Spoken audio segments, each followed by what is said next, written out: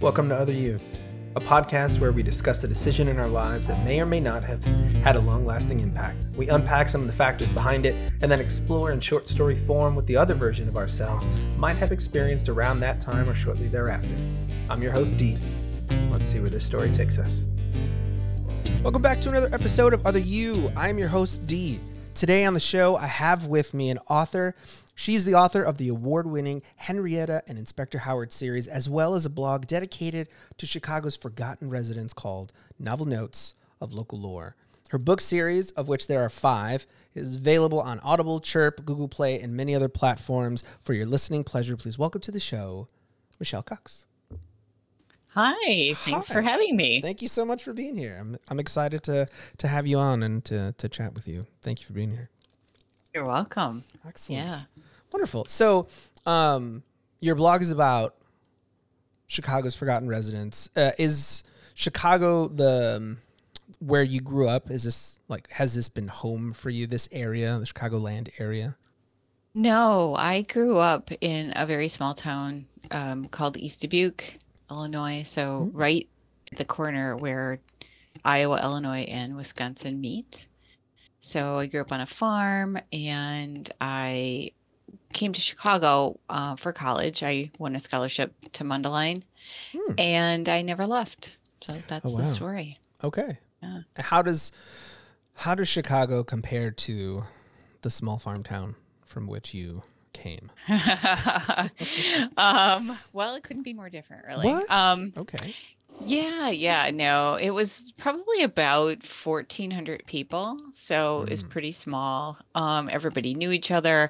You know, it's weird because one thing I did notice when I first got here is that I would just be walking along the street in Rogers Park, and I would smile at everybody. I would say, hello, and smile, because that's what I was used to doing back home. And everyone would sort of look at me like I was strange. And then I finally realized that that's probably not a good idea to keep doing that. So yeah. I had to change. That is a good lesson to learn. Weirdly, I have found that people in Chicagoland area are nicer than people in New York, and only because we don't have to move as fast. Well, I would agree with that. I mean, I have never lived in New York, but I've been there several times, and it's really strange when you come back to Chicago. I felt like I was coming back to a small town. Yeah. That doesn't make sense, but I just think with the neighborhoods, I know New York has the boroughs and stuff like that, but it's just a different vibe between New York and Chicago. Yeah, big time. I feel like the feel I get from Chicago is most people I know, or people that I knew that I grew up with, it felt like they came from like a single family home versus being in a building, right? Yeah. And most everyone you meet being from a building or complex or whatever, Right. So. Yeah, exactly. There's so many, the typical Chicago bungalow. Yeah. And, a lot of the people that I just quickly, you'd mentioned the blog, and the people that I interviewed for this blog, grew up in Chicago in the 30s and 40s. And some of them never, and this is honestly the truth, some of them never left their neighborhood in Chicago. That was their whole world. So that's like living in a small town. Yeah, that's fair. That's a good point. And so interestingly, the way that Chicago was, the architecture, the way it was built, especially the highways, it was intentionally meant to separate like the south suburbs and the southern part of the city from like the South Loop and just south of that.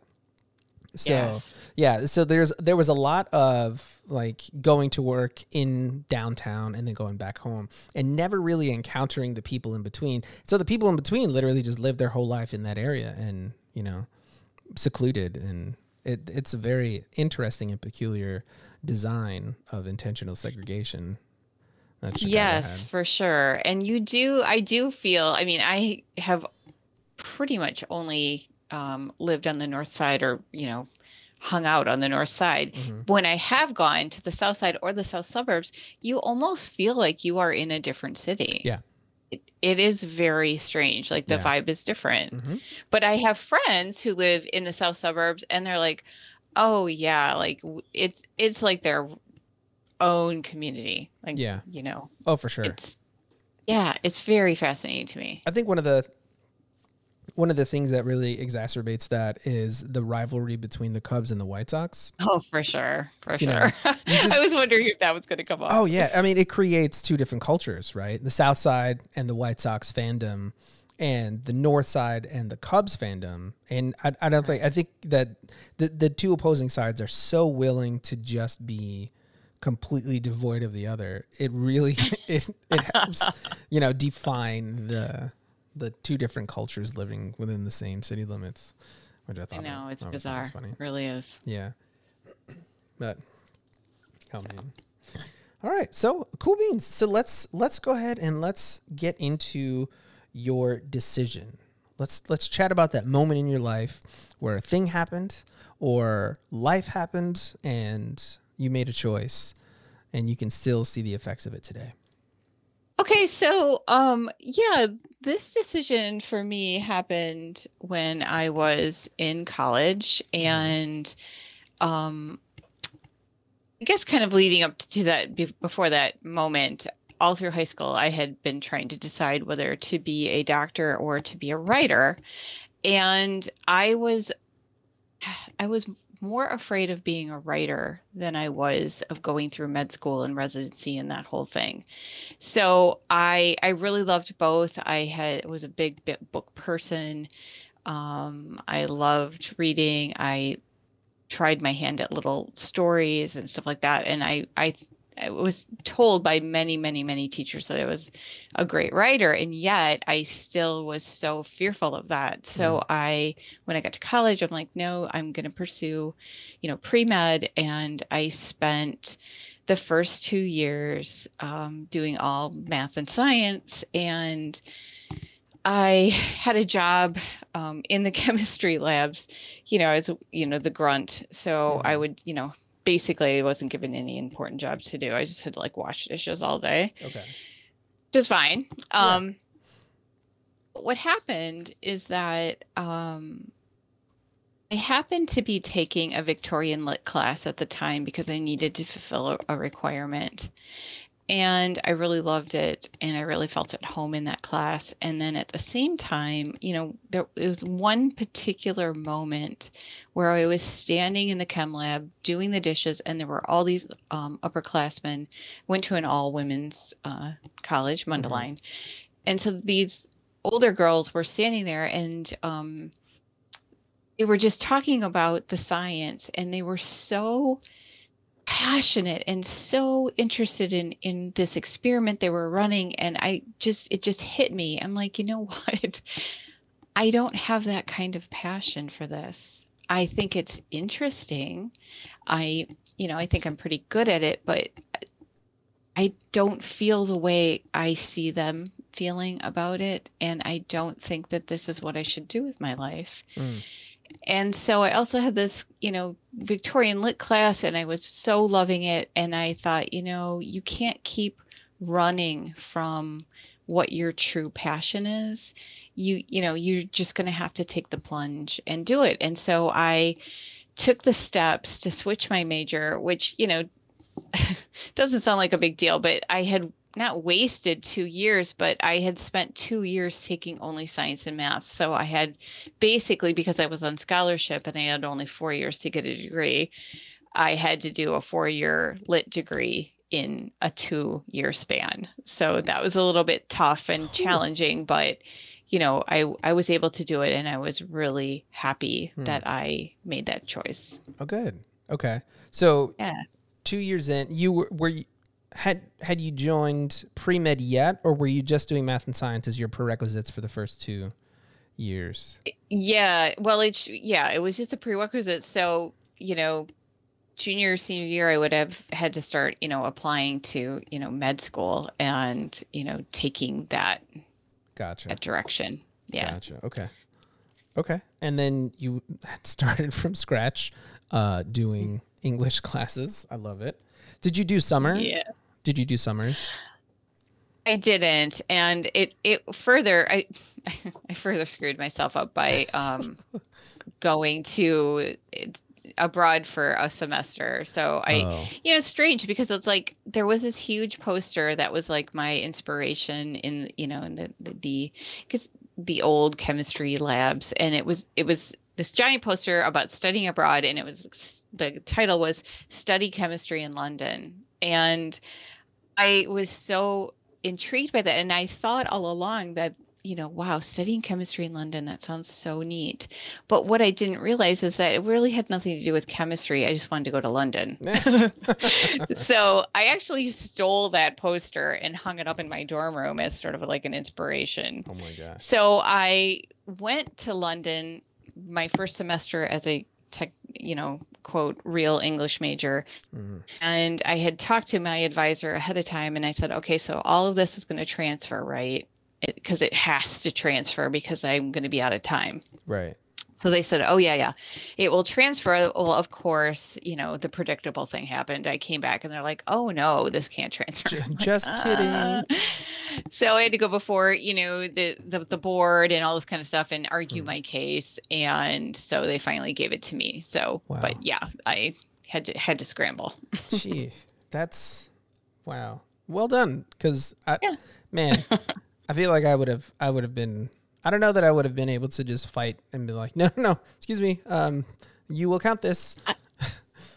I know. Actually, when I look back at that, I'm like, I can see myself doing that today. No problem. But then as a 19, 20-year-old, I'm really surprised that I had the courage to do it. But I think it was because I was desperate, because I had no money, and I would have had to drop out. There's just no way I could come up with the tuition to finish. So it was kind of a do or die. Gotcha. Did I remember hearing you say that you got a scholarship? Yeah, I did. So I had a full scholarship. So I had full tuition. All I had to pay for was room and board. Okay. But even still, I, still had to take out loans to cover that. And I worked constantly. So yeah. So but it was an academic scholarship, right? Yes, it was. Okay, so you could change your major and that's fine. I'm wondering if it's like when kids go for a sport, right? And then they're like, I hate this, I'm going to play a different sport or whatever. They lose their scholarship most of the time. So well, I didn't lose it for transferring, from one major to another, but I would have lost it, of course, if my GPA had dropped. Right. So I think I had to keep like a 3.95 or a 3.8 or something like that in order to keep it. That's an aggressive requirement. It was tough. Wow. Okay. I'm into really that tough, though. Yeah. Okay. Yeah. But notice I still didn't have the courage to change to like a creative writing degree. It's like that was still too scary. Mm-hmm. I picked literature as like a close second. Okay. Did you end up going to grad school? I didn't. One of the reasons I didn't want to is because I was really tired of being poor. Fair. Because I had gone to an expensive high school as well, and private high school, and I had to pay for part of that, and so it was really, it felt like 8 years of being poor and relatively. I mean, I know you could counter that with real poverty. Sure. So I decided, no, you know what, I'm just gonna get out and work, and then it's like a year later, I'm like, oh, I kind of miss school. Working sucks. So I did reapplied. I think I applied to DePaul, and I started a master's, and I'm like, you know what? This is actually not what I want to do either. So I stopped with that. Yeah. Okay. My life took a different change. That could be another one, because my husband and I at the time, we were thinking, okay, we're going to both go back and get our masters and, do something with that. But we were also in the process of, trying to think about adopting a child. Okay. And so we decided, we both took one graduate class to try to think about that. And we both decided, no, let's go the baby route. So we both quit grad school and decided to devote ourselves to the whole giant process of adopting. Okay. Yeah. And how Do you have adopted children now? Yeah, so we went through like a whole year of the whole thing. You have to go through like this fingerprinting and psychological testing and classes and counseling, and it's a long slog, which it should be. And then we eventually, very short answer is that we were chosen almost right away. They told us that we would have to wait a couple of years, but the agency that we were with, the birth parents get to choose, and they unexpectedly chose us. Oh, wow. So we bumped to the top, and we adopted a little baby boy. We were there when he was born. But then unfortunately, my husband passed away suddenly when our son was 2. He died of a heart attack. And so then I eventually remarried and had 2 biological children. Okay. With my current husband. So we have 2 biological and 1 adopted. Oh, okay. Fun. Yeah. I mean, okay. I'm sorry for your loss. I wasn't saying that's fun, but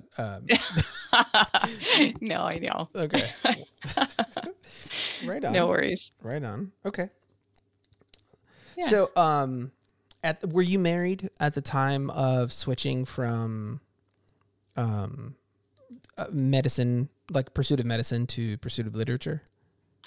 No. So, I was a sophomore in college and when I made the switch, and then I did not get married. I think I got married in 93. So 3 years after I graduated is when I got married. Yeah. Okay. Then, what was family life like for you then? At the time of the decision. So we'll say you graduated in 1988 would have been when it happened, right? Your Correct. decision. Okay. Yes. So in 1988, what was family life like? Parents, siblings? Well, my whole family. So I had, my parents, and I had 2 younger sisters, 2 younger brothers, and they were all, back in my hometown. So, it's funny because my mom so often feels bad because, when she sent me off to college, I was just sort of off on my own in Chicago, which they did not want me to go to Chicago. They thought it was, Right. city of evil and all Right. that kind of thing, and Danger. something terrible would happen to me. Yeah. But I was determined to go anyway. Pretty much because of the scholarship, Sure. it wasn't this, Yeah. Like it is now, where kids go on all these college trips and, they're trying to decide. For me, it was wherever I could get the most money. So Yeah. I had, applied to a lot of different colleges, and, this is the one that was offering the most money. So that it would just made sense to me, but it did not make sense to my parents. Sure. And by the time my youngest sister went to college, my parents were much more involved. They had been through it now 4 other times, and they kind of understood the whole picture a little bit better. They themselves had never gone to college. So when I went, they had no idea what to expect. And I was really on my own. I was really, just very, very independent. Yeah. And they feel bad about it now, but because they gave so much help and support to the younger ones. But I don't, not resentful at all. I don't hold it against them because Yeah. it is what it is, and it made me actually a really strong person. Yeah. So. I mean, the oldest kids are what I call the pioneer kids. Yes. Right. Exactly. You get to be the one to most often the oldest kids suffer under the tightest rules, and they're the first babysitters of the family. They are parent number 3 most often, right? So they're the pioneer kids, and then I mean it becomes more lax the further down you go. So. Oh God, are you kidding? It's like, it's so, well, my brother and sister, we were like the kids that, the 1960s, 70s family. And then there's like a big gap. And then my parents, I don't know, decided to have 2 more kids for some reason. And they're like the 80s, 90s kids. So it's like, we are really like 2 separate families. And my parents were completely different parents to the younger 2 than they were to us. It's just shocking. Yeah. Yeah. That's how it goes. I remember when I was a kid, I'm one of 5 also, but I'm number 3. Okay. And I remember when my youngest brother, when my parents said, you know, you don't have to take a nap. The rest of us were like gonna flip furniture. We were like, how dare you? How dare you say he doesn't have to nap? We all had to nap. And I don't know why that was the thing that we all like banded together and Protested. Yeah. Yeah. The nap. Yeah, the nap. It was so important. It was so just because we all hated it. We're like, no, he has to suffer too. It's not fair. It's not fair. So You should have protested the chores. yeah, That's, you know, the chores. Goodness gracious. we Although had to do so many more than they did. Oh my God. yeah, of course. Yeah. Well, that's great. And then so were you working at the time? Yeah. So, I mean, I started working when I was 11.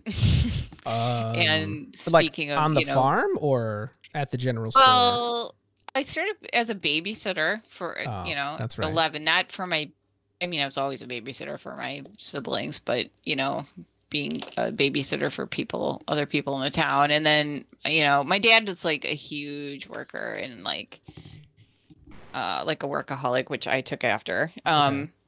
But like by the time you were 16, if you didn't have a job, he's like, he would find one for you. Right. Like, I always remember my sister, she didn't want to get a job at 16, and he came home one day and he's like, you start at the video store on Monday. Thanks, Dad. So, yeah, right. So I did everything. I mean, like I was like a migrant worker for a while. Like I picked strawberries and tomatoes for local farms. And Okay. anyway, it went on and on. So I always had a job. Okay. By the time I got to freshman year of college, I think that was the first time in my life since I was 11 that I didn't have like a job, and except to go to school. So it was weird. So it was a 1 month literally into school, and my chemistry professor asked me to stay after, and she said, do you want a job in the labs? And I said, I sure do.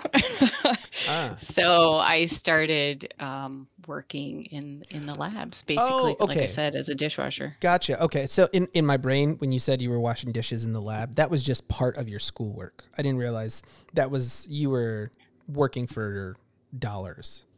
Yes, I was working for dollars. Gotcha. Okay. So you worked at the lab. So were you exclusively the dishwasher, or were you like a lab hand? Like anything that needed to be done, they were like, yo, Michelle, get on it. As a freshman, it's pretty much like, the dishwasher or the sweep up or something like that. But, when I was a sophomore, then I got to actually start prepping labs for the younger classes. Okay. So making up basic chemicals for them to use in their experiments and stuff like that. And it's funny, after I made my switch to literature, my chemistry professor was so kind and she was so supportive, but she said, could you still work in the lab though? I said, sure. Oh, nice. So Okay. I did do that. And then like I said, the fall of my junior year, I went abroad. And so I really needed, a lot of money. Mhm. So I worked in the lab all through the summer, even though, of course, there were no students there, but they had this really ancient like storeroom that needed to be cleaned out and inventoried and all of that. So that was my job. And then I also worked on one of those, cruise things in Lake Michigan. Mhm. I was like a cocktail waitress. Oh, fun. Those are the And best. one of those. Yeah. The booze cruise and all Nice. those. Love it. So yeah, I worked double to get ready for my trip. Gotcha. Okay. Curious, did you have any hobbies at the time? So if you're working 2 jobs before your trip abroad, you're studying hard, and like leading up to the decision to switch majors, did you have time for hobbies? And if you did you have any hobbies? I know currently you like to collect board games. Was that a hobby back then as well? It really wasn't. No? Okay. I grew up playing games, and I think that's where it all started. Okay. But by the time, I mean, I spent my freshman summer back home on the farm, but after that, I spent every summer in Chicago because that's where I could make more money. Okay. So, I mean, really the only hobbies that I had would be, of course, reading. Okay. But then, probably just with my little core group of friends. I mean, our favorite thing was to just go to dance clubs, stuff like that. Right. Okay. Reading or dance clubs. But Yes. not during the school year. I imagine during the school year, especially because of the pressure of having to maintain such a high GPA, it was all school and all work and no play. Well, we did manage to party on the weekends, but during the school week, no. No. Okay. Pretty strict. Okay. What music were you into at the time? Wow, I was really into all the, what would be called alternative back then. So Okay. The Smiths, The Cure, all that kind of stuff. So we used to go to places like 950 and Neo, and it's funny because I had my best friend, and she's still my best friend, Amy. I had her and I had another close friend, Otto, and it was kind of funny because I was this very innocent, naive farm girl who had come to the big city, and they were both from Chicago, and so we all became friends, and they delighted in showing me the big city and, introducing me to all this different kinds of food that I had never tasted and all this music that I had never heard before. Because when I was growing up, my parents never listened to the radio. And if they had, there wasn't really, an FM station. There was, but we never listened to that. So that was one of the reasons why I used to love baling hay with my uncle, is because he had a little transistor radio that he had rigged up onto the tractor. So that was the only time that I got to hear popular music, was when we baled hay. Gotcha. Isn't that sad? So yeah, when I got to the city, it was like a whole new world to me. And, so it was like a, sensory explosion. Wow. So, yeah. Okay. I can dig it. But big into alternative rock, mostly like 80s rock stuff, right? Pretty much, yeah. Okay. Which would have been like modern popular music at that time. Well, you know what? It really wasn't top 40. It was more like Joy Division or 9-Inch Nails or The Smiths or The Cure or stuff like that. Okay. All right. I'm into that. What was a typical routine like for you? What was a typical day to day for you in the time this is before the decision? What did a typical day look like for you? Pretty boring. I mean, I lived in the dorms, get up, go to class, have lunch, study, meet up with friends for, dinner, usually in the dorm, and then, and then maybe have a few hours of hanging out in the dorms with, friends, but then probably head to the library for, several more hours of studying or homework if, the dorms were allowed. So that was pretty much it. I mean, the weekends we had, and then worked in between, there were like, work shifts. That was when I just had the chemistry job. My routine on the ship that summer before, that was insanity. That was kind of post decision. So I don't know if you want to include that, because there were times when I would work 19-hour shifts, and I'm not exaggerating, because I would do like 3 cruises in a row. Yeah. And the dorms were closed over summer, so I would go back, and I stayed at Amy's parents' place, which was in Elmhurst. And so I would drive home from Navy Pier. I would put my really gross, disgusting uniform in their washing machine. I would set my alarm for 2 hours. I would get up, I would put on the uniform wet, Oh my gosh. and then drive back to Navy Pier. By the time I got there, it was dry, and then, do the whole thing again. Oh my gosh.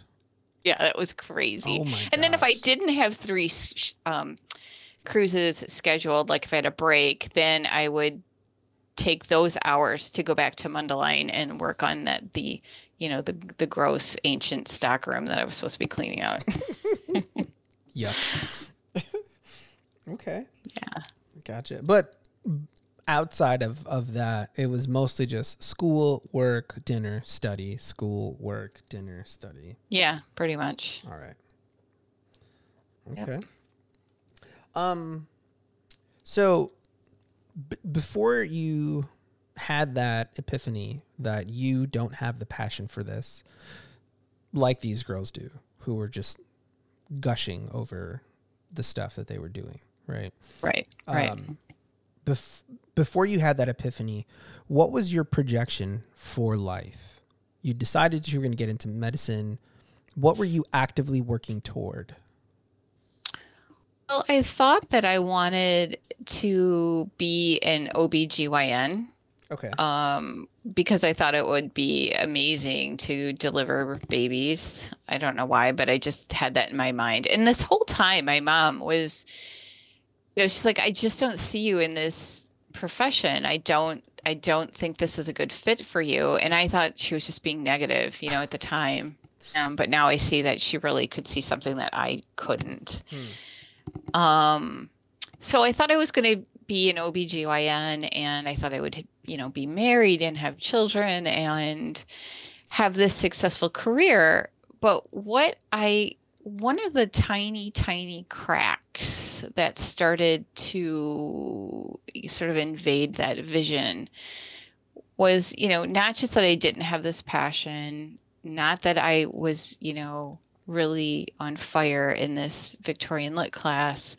It was also that I was starting to think about in a real way, what does my future look like? And I thought, I really wanted to be a mom. I really wanted to be home with them, like my mom had been home with us. And so I thought, well, wait a minute, what are you doing? You're not going to spend 12 years or however long it takes, working towards this career and then just turn it off when you want to have kids. So I kept thinking like, okay, but you're always trying to rationalize with yourself, like, well, I'll work it out. I can do it and all this blah, blah, blah. But I kept thinking about, okay, what if it's, one of the kids' birthday and, we're doing this big party and all of a sudden I get a call that, I've got to go to the hospital. And I'm like, you know what? I don't know what I would do in that situation. And I'm sure if I had gone through with it, obviously I would have found a way to, to handle that mentally or whatever. Yeah. But at the time, as a 19-year-old, I was having serious doubts that I wanted to have this big career. Interesting. Knowing that I also really wanted to be a mom. So it really was like sort of a moment of truth. So it's like it kind of all came together in one big ball. Like, maybe this isn't really what you should be doing. Okay. That's interesting. Someone I know was delivered by a doctor in an evening gown who was like at a gala. And it's like they were scheduled to like induce a few days later, but the baby decided to come early. And this doctor was like in heels in her dress. And she's like, all right, let's get this baby out. I got to go back to my party. So, yeah. So I imagine, awesome. I imagine it would be a lot of that if you were trying desperately to, manage home and work. But my first thought when you said that you were, that you wanted to have a career and then you really wanted to get married and have kids. And I'm like, oh, how was she going to juggle that? Yeah, right. And I know so many women do it and they do it so well, but I didn't think that that's what I wanted to do. You know what's funny? So. Like, I have never had a conversation with someone when I'm asking them these questions, men particularly. And they have literally never said, you know, I really wanted a family, but I wasn't sure how I was going to be able to manage.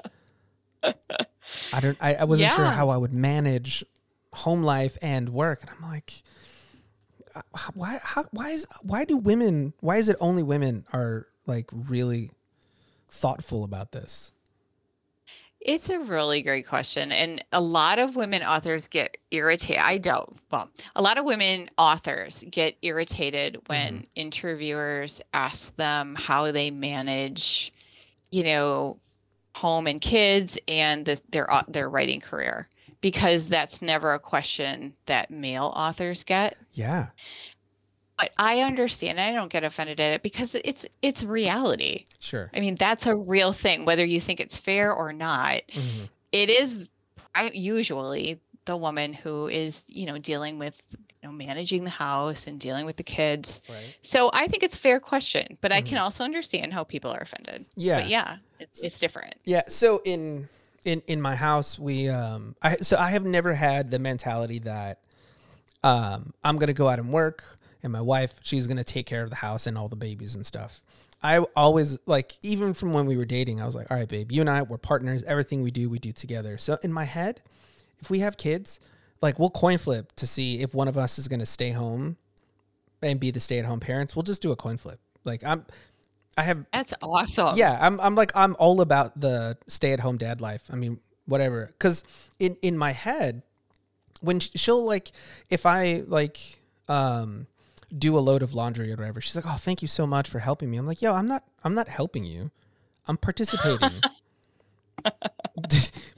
It's the truth though, right? Yeah. And it's like, I'm not doing you a favor by sweeping the floors. I live here. This is my house too. I'm participating in the upkeep. I mean, so, I mean, right. I get her mindset, and I get that it's, like, oftentimes men are, like, applauded for doing the bare minimum because their life is so hard going to work and then coming home tired and then having to eat that whole plate of food that their wife, you know, cooked 2 hours ago, and it's cold now, darn it, you know, like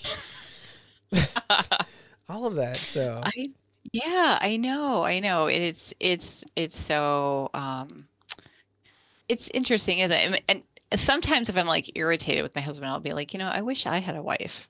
Because it's true, you know, it's like somebody to, like you're saying, cook dinner.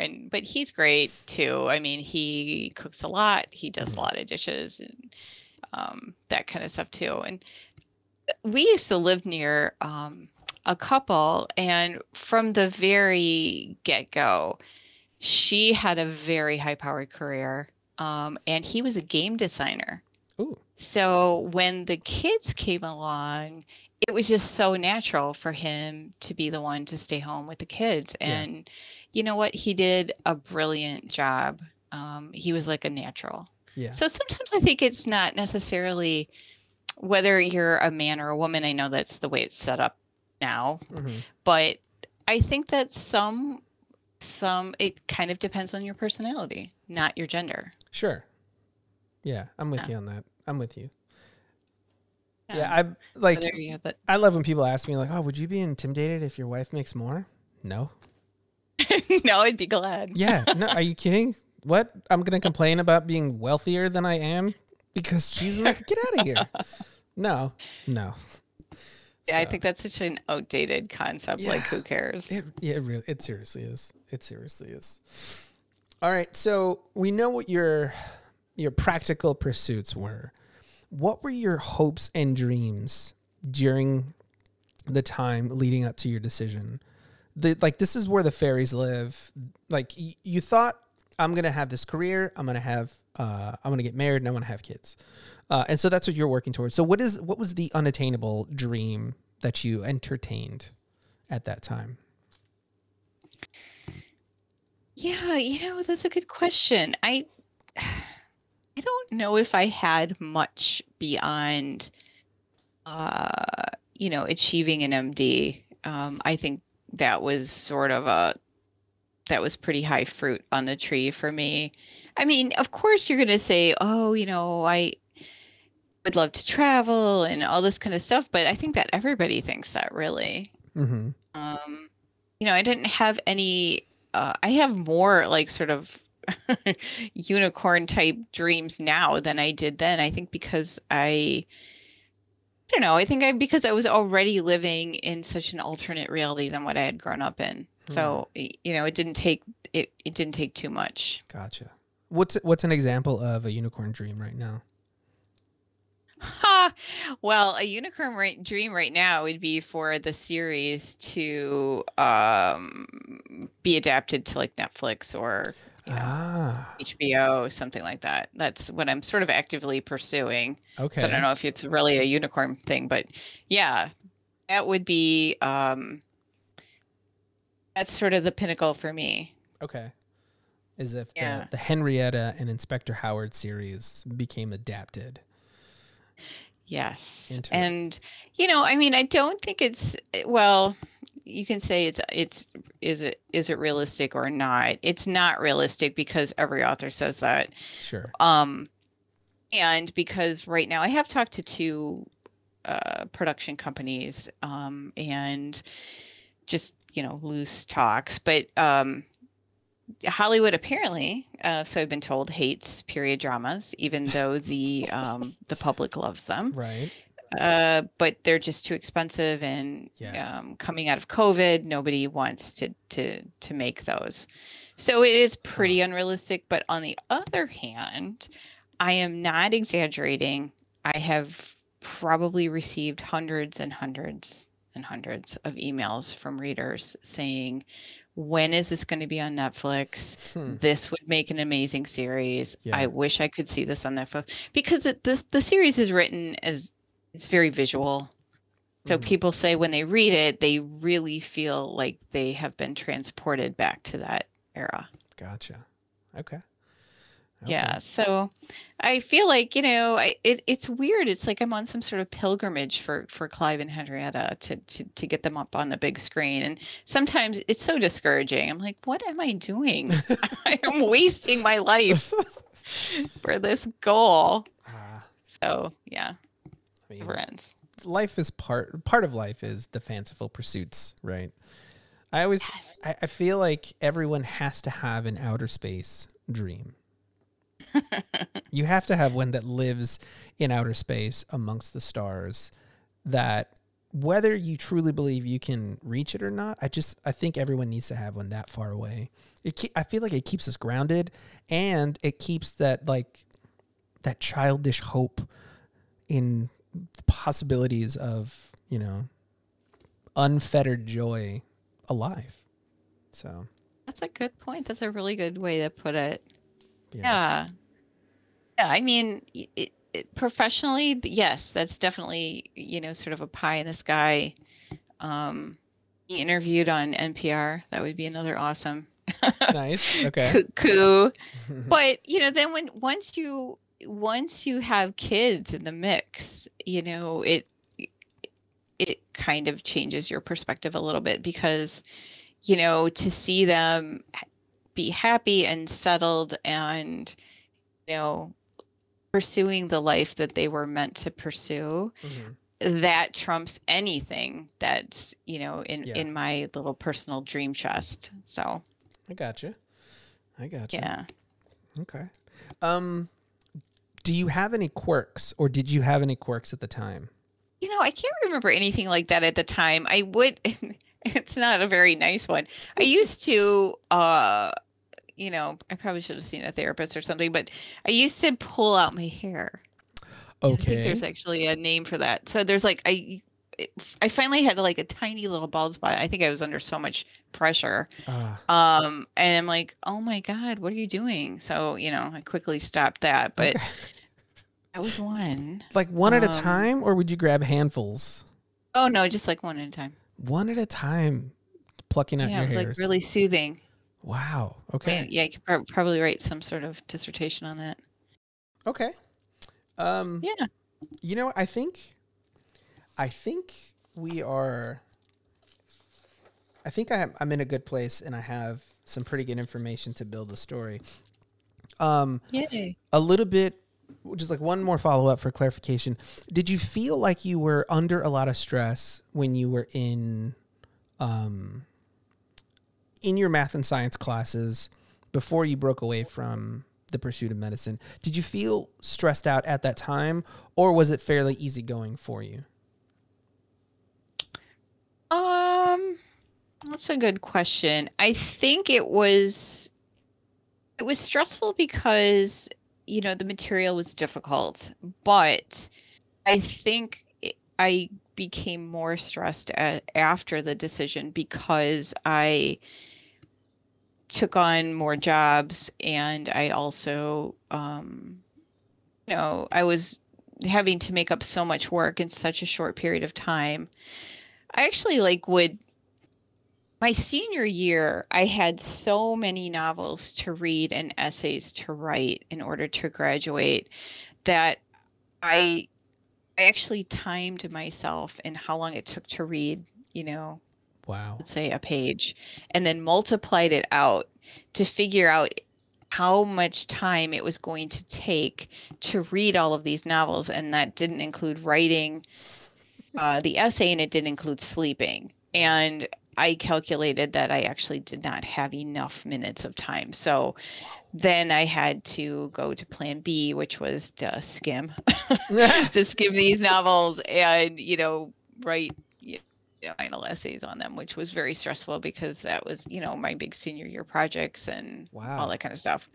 So yeah, there was a lot of pressure in switching. There was a lot of work. I took on a lot of, other employment. Mm-hmm. After the cruise ships, I had many other jobs. And also because it was my dream to go to London. And, you'd think my parents were upset about me coming to Chicago. They were even more furious when I said I wanted to go to London. Your parents weren't happy with you leaving the country? Get out of here.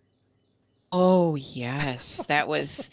And I had to give up my scholarship for 1 year because Mundelein did not offer, a study abroad program. So I had to drop out of Mundelein and rescind my scholarship for 1 semester, enroll into Dominican, which was Rosary at the time. Oh, interesting. And it's because we wanted to go with their program. They were going to the UK. So I enrolled in Rosary, but I didn't have a scholarship. So I had to pay for 1 whole semester on my own. Wow. And they just thought that was the most foolish thing that they had ever heard of. Wow. So they actually said, we are not giving you 1 cent. Oh. Not 1 penny towards this trip. Do we have the same parents, you and I? I'm painting them as so mean. They really were. That was just where they were coming from. Yeah, it's like my parents were all very excited for all of us to go to college. Like they were like, "No, you're going to go to college. We're not going to help you pay for it, but you're going to go to college." Right? Yeah. Yeah. So all 5 of us, we all went to college, but it was just like they were all just like, "Just so you guys know." No. You're on your own. Yeah. Oh yeah, we all were too, of course. Yeah.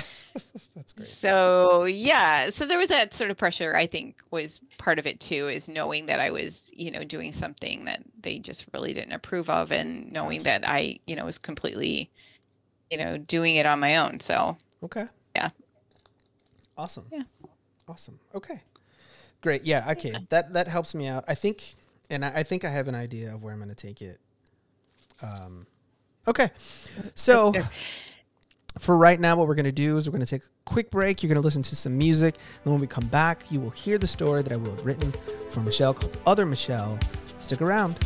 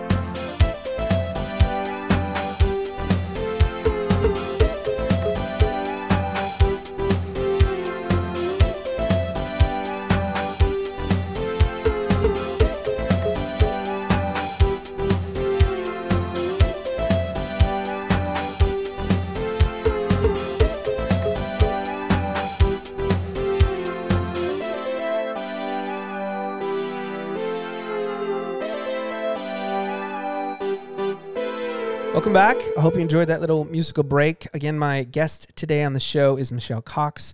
If you would like to follow her on the interwebs, hit up her website, michellecoxauthor.com. She has a Facebook like page as well, facebook.com/MichelleCoxAuthor.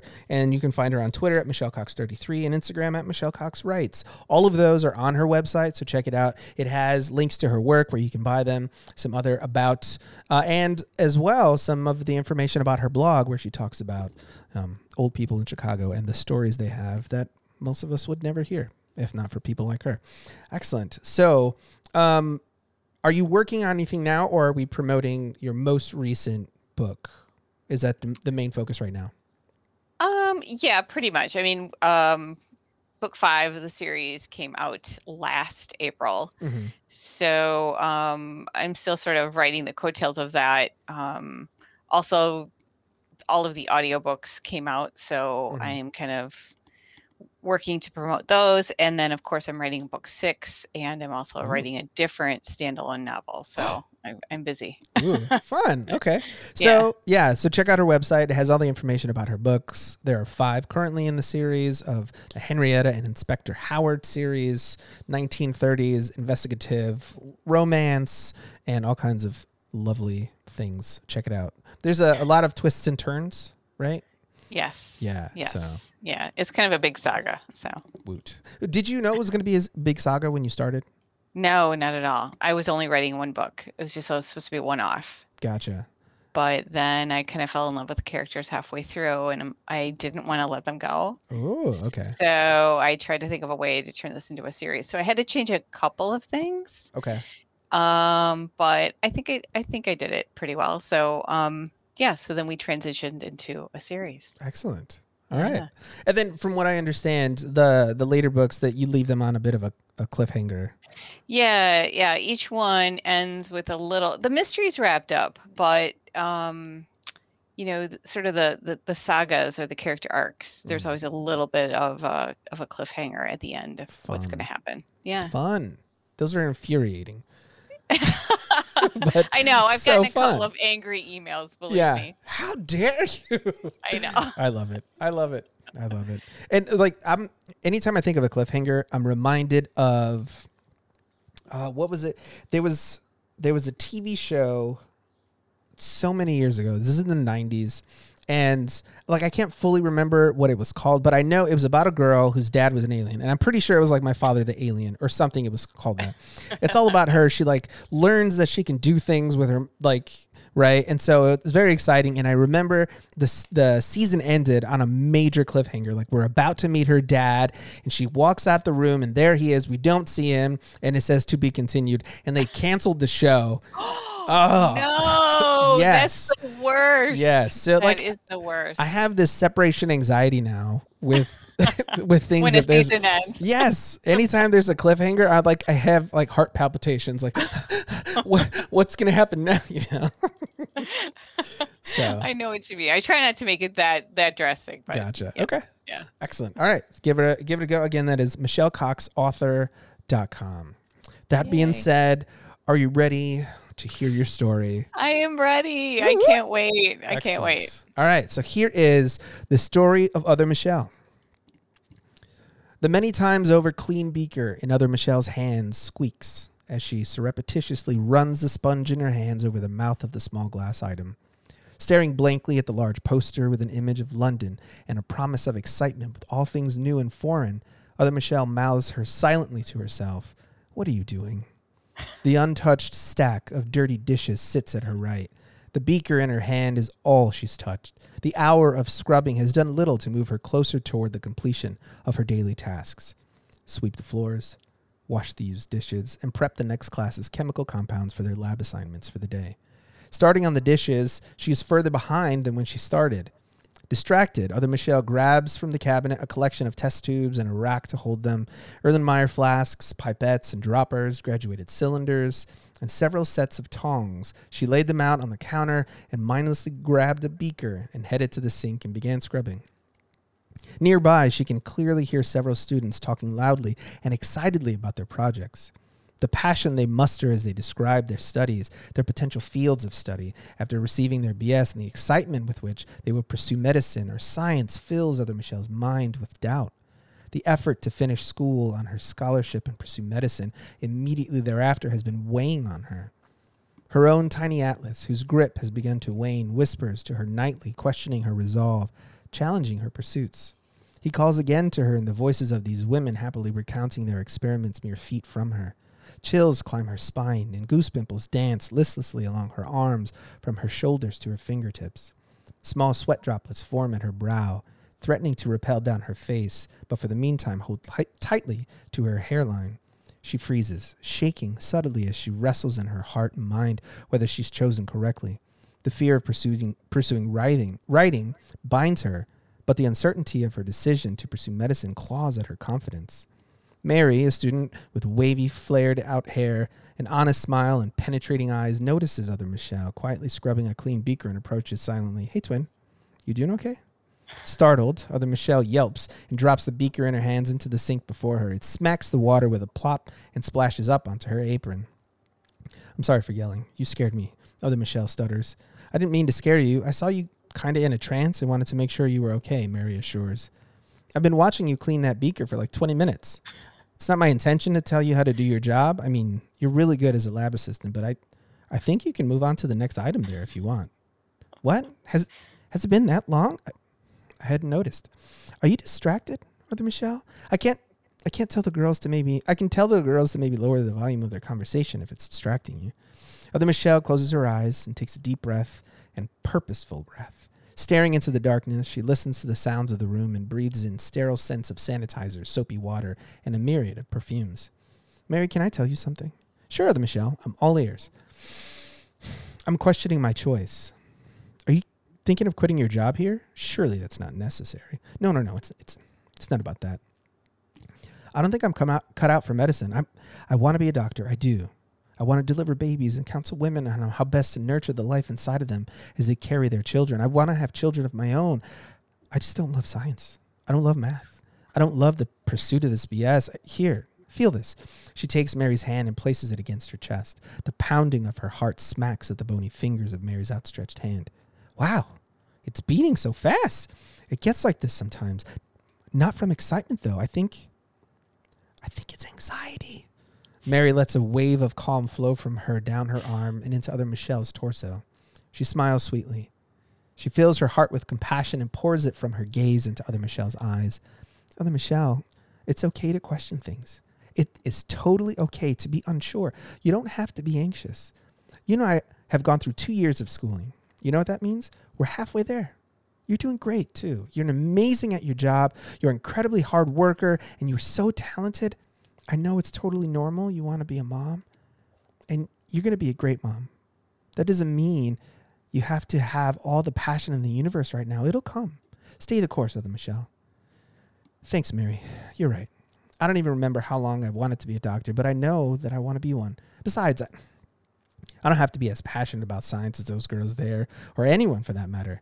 Other Michelle and Mary pause briefly and let the rest of their conversation happen in a moment of silence, looking into each other's eyes. Some time passes. Other Michelle slowly unpacks several boxes. The ones labeled important are the first to be unpacked. Inside lie copious amounts of sticky note pads, some with the top note filled with "I love you" and "What's up, Doc?" and "You're the best" barely legibly scrawled on them. Pens, pencils, RX pads locked inside bank bags with a key mechanism on the zipper, and all of her certifications. Other Michelle notices an envelope. It's blank, sealed. It has some heft as she lifts it. All the seams are glued tightly shut, and there's tape over the glued seams. A pet peeve of Other Michelle's is using scissors to open envelopes. Where's my letter opener? She says to herself and begins feverishly searching the box. Aha! There is always a tool for the job. Always. She retrieves the small letter opener and begins to try to sneak it beneath this tightly secured flap. It does not give. After several minutes of trying, a frustrated other Michelle throws the envelope onto her desk and returns to the box on her lap. She finds her MD from Loyola, her US MLE license and ACOG license, and secures them proudly on the wall above the fish tank with the lonely fish. There were two, but now just one remains. She swims along happily when she is not resting peacefully at the bottom of the tank beside the tiny cross planted in the faux mound. Stop staring at me, other Michelle scolds the envelope on her desk. I'm not going to use scissors. I'm not.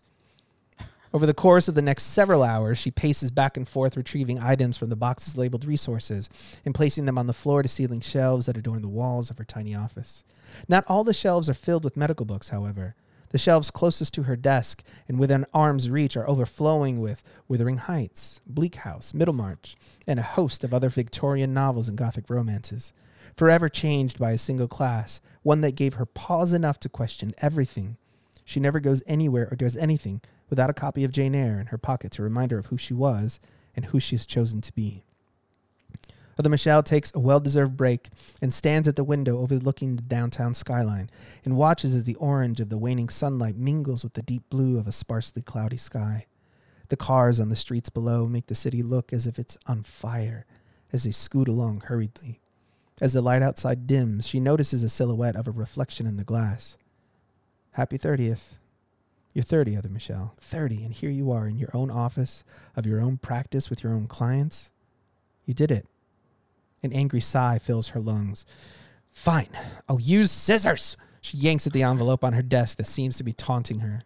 She taps the envelope against her thighs, settling its contents at one end of the short side and snips the other. She shakes loose its contents. A collection of photos slide out into her open hand. They catalog her journey from college until a few years ago. Most of them taken with her head in a book, or her fingers playing with single strand of hair, not long before it's unceremoniously yanked from her scalp, standing before a chalkboard or poster board practicing a presentation. A sticky note is fastened to the photo of two hats, a fedora and a bonnet. It reads, I love you forever. I'm your fedora, and you're my bonnet. Love. The end. Wow. That was amazing. I loved it. Oh, I'm so glad. That was an amazing story. I'm like, wow, I wonder what would have happened. It was pretty convincing. Oh, good. Yeah, you're a terrific writer. Oh, thank you. Yeah. Awesome. I loved it. Great. Oh my gosh. So Mary, whose name was Mary Hart. Do you remember Mary Hart? I do. Okay. I do. Yeah. Mary Hart. Yeah. I found when I was looking up information on Mundelein, I found a class photo, and I was like, ooh, how many class photos do they have? And so I started looking, and I found the year of your class photo. And I was and I was looking through the class, and I was like, oh, let's see if I can find her. And I couldn't find you straight away because I was looking for light hair. And I could not find light hair anywhere. And I was like, oh, is she not in? And I was going years, and I was like, no, she's in this one. And then finally I looked, and I was like, maybe she had dark hair. And then I found you. And I was like, oh, there she is. And then I saw Mary Hart was in that class, and I was like, oh, they kind of look similar. All right, here we go. Watch this. That is so cool. Yeah. Oh, my God. Yeah. You'd be a great detective. Oh, it's like there's a lot of research that goes into these stories a lot. So it's part of it is fun for me. Like that, I love the research aspect of looking up different areas. Like I try to look up views of the city from high up in that area. Like what would you see? That sort of thing. Yeah. Oh my gosh! And so now I get the reference to the bonnet at the end. Yeah. I'm like, oh, that's weird. Yeah. Love it. Awesome. Yeah, I'm glad you caught I read the story, and then my wife was like, "Oh, I like it. That's cute." And I was like, "Well, I think I like the last sentence too because like of her maiden name." Yeah. Right. Oh, that's so adorable. So Yeah. And I thought it was just like a weird coincidence that you had thrown that in there until you said that you looked up my picture. So Yeah. obviously my name was under it. Yeah. I thought it was fun because do you remember there was like a Disney cartoon a bunch of years ago called Johnny Fedora and Mary Bluebonnet? I don't know. It was just a short, and I remember like I sing it all the time at home just because I don't know why, and I only remember the opening line is like Johnny Fedora, or it's Alice and Alice Bluebonnet, and I'll just sing that, right? And so that popped up, and I was like, oh, this is the perfect place to put it, you know? That's right. Yeah. Oh my gosh. Yeah. That's so cool. Yeah. And so I remember like when we were talking, you had mentioned that your husband, with whom you adopted a son, by this point he had passed, correct? By the time you had hit 30? Yes. I was right. I had just turned 30 when he died. Gotcha. Yeah. Okay. Yeah. So I wanted to, like, this was my nod to him, right? So he left you like a little love note in the end. That is so sweet. Oh my God. Yeah. So I was trying to do all of the math correctly in my brain of, okay, when did this? Okay. It was, I believe. All right. We're just going to do it. It worked. It worked. Right on. Excellent. So was I able to at least capture you? I tried to get, things that you mentioned. Like I mentioned the Wuthering Heights and Bleak House. I know, that was cool. Yeah. Like that's not too far from the truth. Really? Yeah. Awesome. I always have my books. Yeah. Excellent. Yeah. Yeah. It does make you think, like what would have happened. Mm-hmm. But like I said, I think I told you, my mom was always trying to counsel me that, this would be a bad decision. Mm-hmm. Yeah. And I do think she's right. Yeah. But at the time, I was really into it. Yeah. So, yeah, it was cool. Right on. I just figured the logical step of if you like, no, I have to keep going.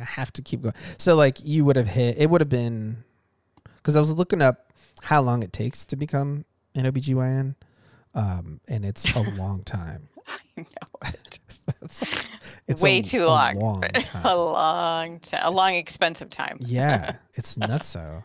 And I'm thinking like there's no way that there's a 25-year-old OB that is done. No.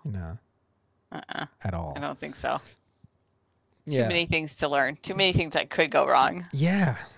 And it's a trip when I see, like, I'm remembering like Doogie Howser, and then there's a show now called The Good Doctor. I don't know if it's still on. It's about like some super genius kid. But even if they're super geniuses, don't they have to go through the 8 years of practice before they can just be full on? You would think, not in right? movies, not in TV shows. No. They're just done. Yeah. For the drama, of course. Yeah. There was actually, weirdly, speaking of Mundelein and geniuses, my best friend, her roommate was 13. What? Because she was a genius. Wow. But it was such a disaster. I mean, because, we're all 18, 19, and she's this little, and she was very tiny for her age.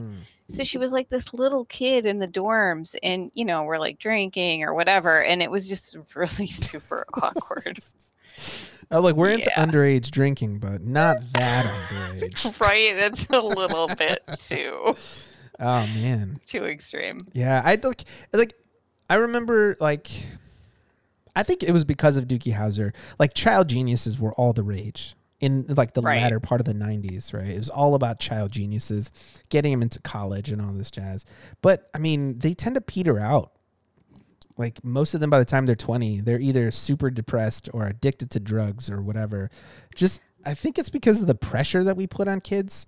You know? God, yeah. They're still developing. Hormones are going crazy. And they're like, all right, you're in college. Do this final exam at 13 years old. Right. And I think that, I don't know about all child geniuses, but I just, obviously she was fine in the classes, but she really did have a hard time making friends and I think that she was depressed because, she was stuck in this environment with all of these, older kids. Like if Yeah. I were her parents, I would never, ever, ever have done that. And I don't see the appeal Yeah. of that as a parent. Mhm. Like, why would you do that to your kid? I mean, is she going to join the workforce at 15? That's the thing. Right. Like, what is the advantage? Yeah. And I think the ones that we see in the news a lot are either in medicine or music, right? Because okay, some 13-year-old, sure, they can write some songs and start touring as super geniuses, composing. Because I remember there was this kid that was a composer, right? And I remember like his understanding of music and the mathematics of it was like through the roof. But I remember there were a lot of people that were like kind of downplaying it because like this kid thinks everything he does is perfect. And like there's no composer that exists that has ever created something and not scratched out and amended. I mean, even if you look at Mozart and Beethoven, there were all kinds of like adjustments and stuff. So, I mean, I guess that makes sense. But I mean, if you're like a super accountant at 11, you're not going to start doing taxes at 14. Like, hey, this is my accounting practice. Come to my office. We'll sit down. We'll talk. I'll do your taxes. No. No. Yeah. Well, that's the thing. I mean, no matter what profession you're in and no matter how smart you are, you need some life experience. Yeah. Which, kind of goes back to the writing too. I mean, you can be a brilliant novelist or a brilliant writer just out of college, but I think it would be tough because you have nothing to go on. Yeah. Well, you might have had a bad childhood or you could write about that or whatever, but you still lack the perspective. Yeah. What I find is like oftentimes young writers write about young people and, kids and stuff because that's like the extent of their, I mean, you can't really tell the story from a perspective of a 50-year-old fisherman, right? If you've never seen the water. I mean, you can guess, but, there's a whole lot missing just from, understanding what kind of emotions how tired you through. feel. Yeah. Like I'm 41 now, and like once I hit 40, like my energy levels are so low. I'm like, am I dying? Is that what's happening? Why can't I just get up and do things with a smile on my face? Why am I always so, curmudgeon, I know. It's funny. Yeah. We were just before we got on this podcast, I had to take my daughter somewhere and we were walking out the door and the woman at the door was like so happy and cheerful. She's like, goodbye, have a nice day. And my daughter turned to me and she's like, did you used to be like that too, Mom? I'm like, what? Brat. Oh, rude. Kids are so I'm rude. tired. Yeah. It's like the snap, crackle, and pop in the mornings, just sitting on the edge of the bed, reminding my body what it feels like to move, because it forgets overnight. As soon as I lay down, it's like, all right, we're done forever, right? This is it. It's like, no, come on, man. No. Get up. Are you sure? So there's all of that goes on. That's right. Oh, man. Yeah. But man. Yes. So having the perspective is good. Yeah, I agree. So that being said, when you first started writing the Henrietta and Inspector Howard series, was it after you had spent time with the volunteering that you had done in the was it volunteering or were you employed there? Working with employed. You were employed? Okay. Mm-hmm. So did you start working on that after that job? Having been exposed to people born at that time, or was it just something about that era that spoke to you? Well, I started working at the nursing home. I worked there for probably about 3 years. Mm-hmm. I had a different job right out of college in graphic arts that had nothing to do with English lit. Fun. It was a terrible place to work. And then I quit to work in a nursing home, and I was there for about 3 years, and then my husband and I had adopted the baby, right. And that was like a fluke thing, and so I quit to be a stay-at-home mom, and then it wasn't until he was 16 that I decided to start writing again, or like try it and see what happened. Oh, okay. Yeah. It was a huge gap where I didn't do really any writing at all, except for like cute birthday party invitations and so on. Okay. So Yeah. then what was about that time period that drew you there? Well, it was a couple of things really. One, the oldest was diagnosed at 16 with ADHD. I mean, had Okay. problems all through. It's a long story of how it wasn't diagnosed correctly, but Yeah. finally he was diagnosed, and then I started reading all about it, and then I'm like, I think there's something wrong with the second kid too.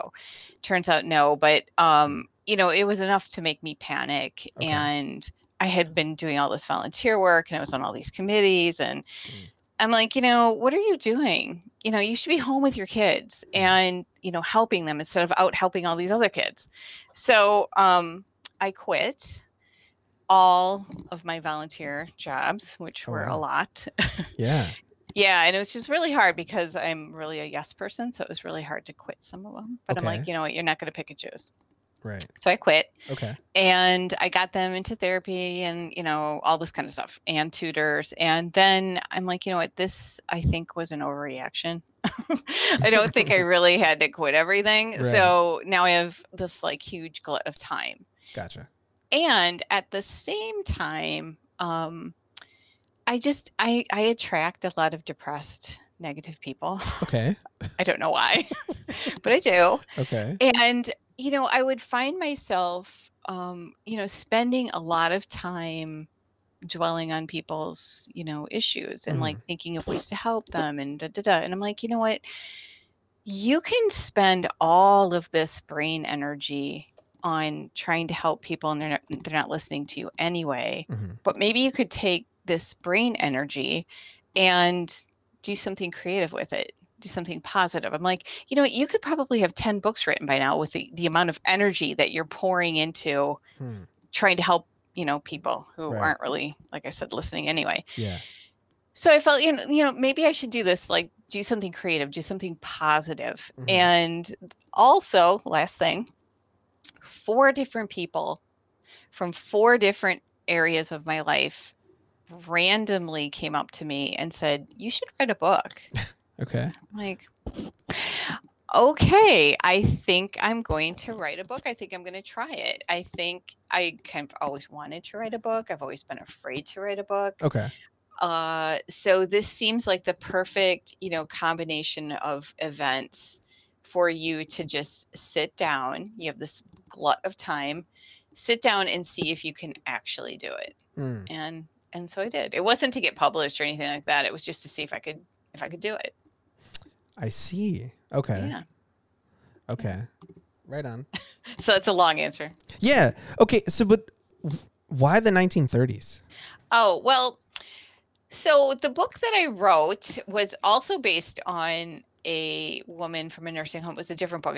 It's a book that has yet ever to be published. Gotcha, It probably okay. never will be published. It was kind of more of like a practice book. Ah, okay. So I tried to get an agent for it.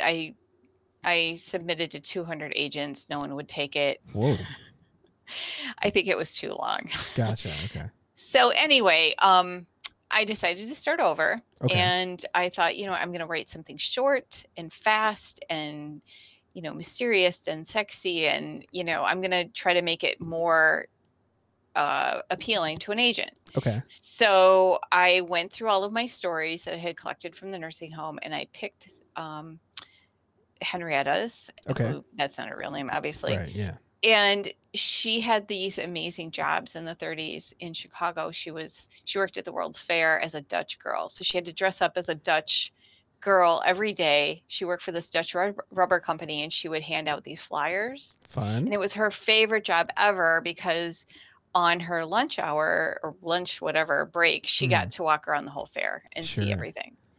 So she worked at like Marshall Fields as like a hair curler demonstrator. Okay. A taxi dancer. So she just had so many unique jobs that were specific to the 30s. And I'm like, you know what? I had more knowledge of the 40s. I'm Okay. like, you can fake it enough to write a book set in the 30s. And then when I decided to turn it into a series, I'm like, oh no, now I have to write a whole series based in the 30s. But by then I was kind of used to it, and I was actually glad. Gotcha. Okay. Yeah. So. Fun. Excellent. Yes. Was there anything else about the story that we didn't talk about yet that spoke to you? I'm trying to think. Oh, well, I thought it was pretty impressive that you researched chemical equipment so deeply. I'm like, wow, that's pretty accurate. Yeah. I was like, what are tools in a lab? What are those called? What would she be washing? Yeah. Yeah, exactly. Is that behind you on the wall? Is that your college? Yeah. Is that? Does it look familiar? Yes. I was like, that looks like the same shape. Picture. Same shape. Yeah. All right. So you have light hair now. And I was trying to find you, and I was like, okay, there are two women here that might be her, but probably not. So on the far right, toward the bottom, and I've already forgotten the names of the two women that I thought you might be. On the far right, on the bottom, there's a girl who has eyes that look like yours, but she has straight blonde hair. And then the other one has like this wavy blowout that I was like, it's not as wavy, or it's not as like curly as Michelle's. And that's also not her name. Neither of them were named Michelle. But I was like, maybe that's a clue. Yeah, I was like, maybe it's a pen name. I don't know. I don't know. But I was like, but she's on the top row just to the left of you. And I was like, it has to be one of these two. Yeah. But I totally missed, like, your name is your actual name. It's Michelle. You're on there. Right. Yes. Right. I don't know how. I just overlooked it. I'm like, nope. Just look for light here. Don't even look at the faces. So. Yeah, but isn't it amazing how small the class is? I mean, that's smaller than my high school. Yeah. I was curious. So it was an all women's college, right? Right. Who are the men that are in your class? I think I only remember one, and the reason he was in all of my classes too. Okay. Because he was also pre-med, but his mom was the German professor at the school, and so he got to go free, and so they made an exception for him. Gotcha. Okay. To go to the women's college. Gotcha. Okay, because I noticed, I was like, there are like in every year there are like 2 to 3 men, and I was like, why? Yeah, because I'm like, there's no way that they are, because this is like, I was looking at the 80s, and because they stopped in 91. I think it's the last one. That was the end. Yeah. Yeah. So I was like looking mid 80s all the way up to 91. I was like, all right, there's no way that these are women in transition at this formerly very Catholic school. I feel like it's still pretty Catholic then, but the headmistress like wore her habit in a lot of the photos that I was reading a lot about Mundelein. And so I was like, there's no way that they are just allowing these women in transition. So how did they get in this school? So it makes sense. Is that what you thought? Okay. Yeah. So it makes sense. I think they were related. You know what? I think Mundelein also had a big what do you call it? Continuing ed program so a lot of like older women would attend on the weekends because they already had a big career running. Gotcha. So they would attend on the weekends, and I'm thinking maybe some of those guys were that as well, because I don't remember seeing any except for that one. Except for the one. Gotcha. Okay. Yeah. That's great. That makes so much sense. So much sense. Nepotism. And yes, right? Well, there you go. So you're never going to get away from it. Ever. Yeah. So I don't know if you looked at, since you did so much research, Piper Hall, which was a mansion there. And book 4 has a lot, because did I already say this? In book 4, Henrietta's younger sister goes to Mundelein. So I got to write about the school when it would have just opened. Yeah. Yeah, so I did a lot of research too, and nice. Apparently there used to be a whole string of those mansions along the lake right there. And when Mundelein came into existence, there were actually 2. Well, only one remains. They tore the other one down to build a dorm. Obviously. Yeah, but there's one, right? It's so ugly too. But there is still one there, and Yeah. so it was fun to write book 4 because I got to talk about them, both as being side by side and what each one was used for, and it was fun. Oh, that's cool. Yeah, That's cool. Yeah. It was cool looking at, like, I looked at a lot of pictures of, like, it was in the paper, like the groundbreaking. So that was fun to see. A lot of people just out there working and stuff. Well, cool. what was significant is that they broke ground in 1929, just after the stock market crashed. Right. Because So best time, right? yeah, right. It was pre-planned, but I was really shocked that they actually went ahead with it. That they actually continued to fund it and to construct it, despite the fact that the whole country was thrown into poverty. Right. So I mean, I feel like decisions like that come when people are motivated by, like, what they believe is the voice of the Lord. Yes. God told me, so we're all going to be bankrupt, but yes, we he must said it, finish so we're it. going to do it. So I feel like that has that. To me, that's why the project was finished, is because somebody heard from the Lord that it needed to happen. So that it must be finished. Yeah. Yes. Well, right. Probably Cardinal Mundelein. yeah. Yeah. Oh, Yes. man. Oh, that's great. That's great. Yeah. And when I was there, they still had the old elevators with the grate. Yeah, and the Somebody- levers. Yeah, and somebody had to work it. Mm-hmm. So Danger. Those are such danger. I know. Oh man! Yeah. When I was in Portugal, I stayed in. There's this hostel in Lisbon called the Independence, or the Independente. Yeah, the Independent. And so they have, like, community dorms sort of thing in one area, and in the, like, adjacent. It's all one property, but adjacent was this old mansion. And like one of the first elevators in the whole country is in this building. Yes. Wow. Yeah. It was very tiny, like 2 to 3 people max. And it was like, there were only like 3 floors. So you took an elevator to go up 30 feet. But I was like, every time we went in, I was like, babe, elevator? She's like, elevator. Let's go.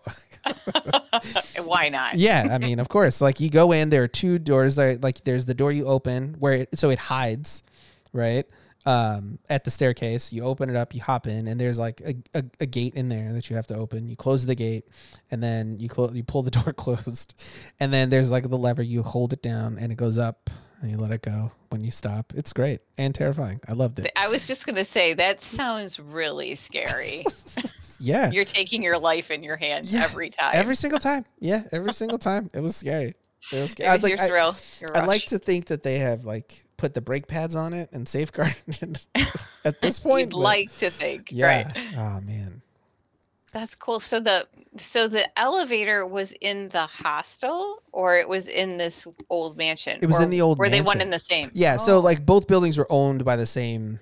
It was the hostel runs both buildings, and one has several floors and, like, community area where people sleep, and then there's like a shared dining room and laundry room and stuff, and then you could get a private room in the mansion.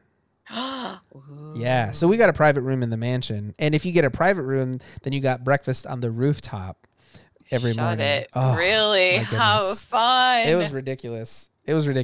And what I loved about that is the woman that, because, like, the way that they did breakfast there, in most places in Europe that I stayed at that had, like, a breakfast, it was like you had, like, cuts of meat, you had a lot of fruit, granola and things of that nature, cereal, and different kinds of pastries. But this woman, she was up there, and every person that came up, she was like, "Hey, you want eggs? How you want them?" Right? It was great. That's how she greeted everyone. And she'd be, like, singing to herself, just hanging out. And then someone comes up, "Hey, you want eggs? How you want them?" I fell in love with that. We would just go up there, and she would come like, "You know how I want them." She's like, "They're fried? Okay." It was my favorite. It was my favorite. Oh my gosh. I hope you wrote all of this down. Oh You yeah. turned it into some kind of, I don't know, something. Yeah, I had a flip, like a little flip camera. I think it's called a flip.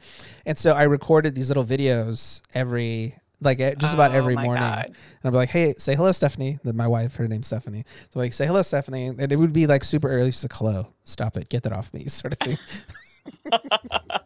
But yeah, I was talk about all the breakfasts and all the places that we went. It was great. Yeah. Oh my gosh, that's amazing. Yeah, it's a good time. That's cool. Scary elevators. I love them.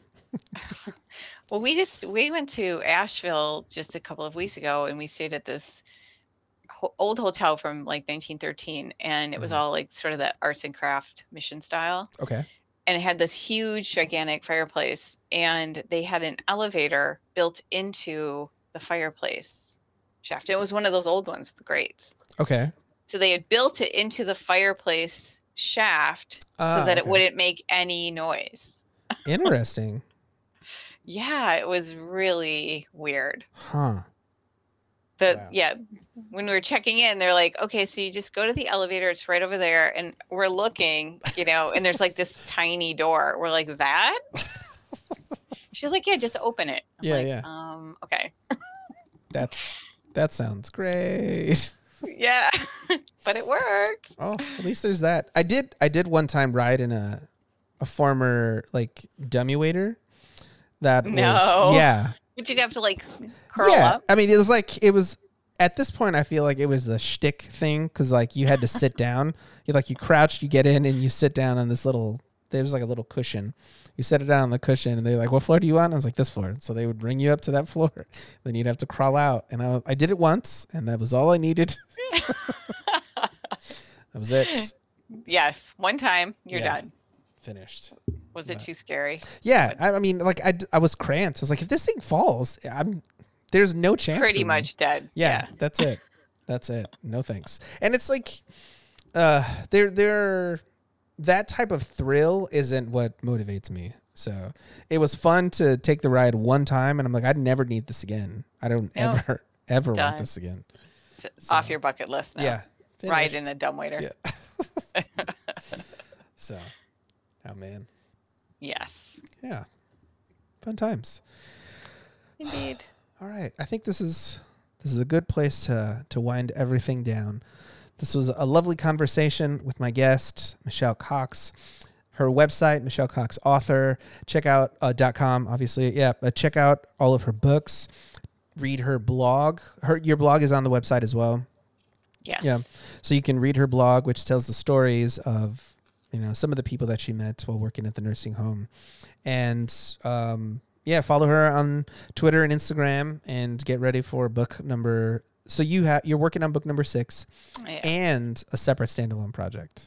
Correct. Excellent. Actually, 2 separate standalone projects. All right. Wonderful. So there's plenty in the pipeline. If the 5 are not enough, more is coming. But you have 5 books to play with in the Henrietta and Inspector Howard series. Again, thank you so much for being here. I really appreciate having you on the show. Thank you. Thanks, Daniel. This was really fun. You did a great job on the story. I'm thrilled. Excellent. Thank you so much. Yeah. I'll send you a copy. Welcome. Oh, really? Yeah. I'll send you a copy so you can have, so you can read it again if you want to. I will. Wonderful. Yeah, no, I could really study it. Yeah. Great. You're like, oh, great, don't. Yeah. No. I'll just have to make sure all the typos are fixed. I tend to read through the typos as I'm going. Oh, why not? Yeah. So, okay. So for Michelle, I am D. Come back next week for another episode. Follow the podcast on Twitter at OtherU Podcast, on Instagram at OtherU_podcast. We out. Bye.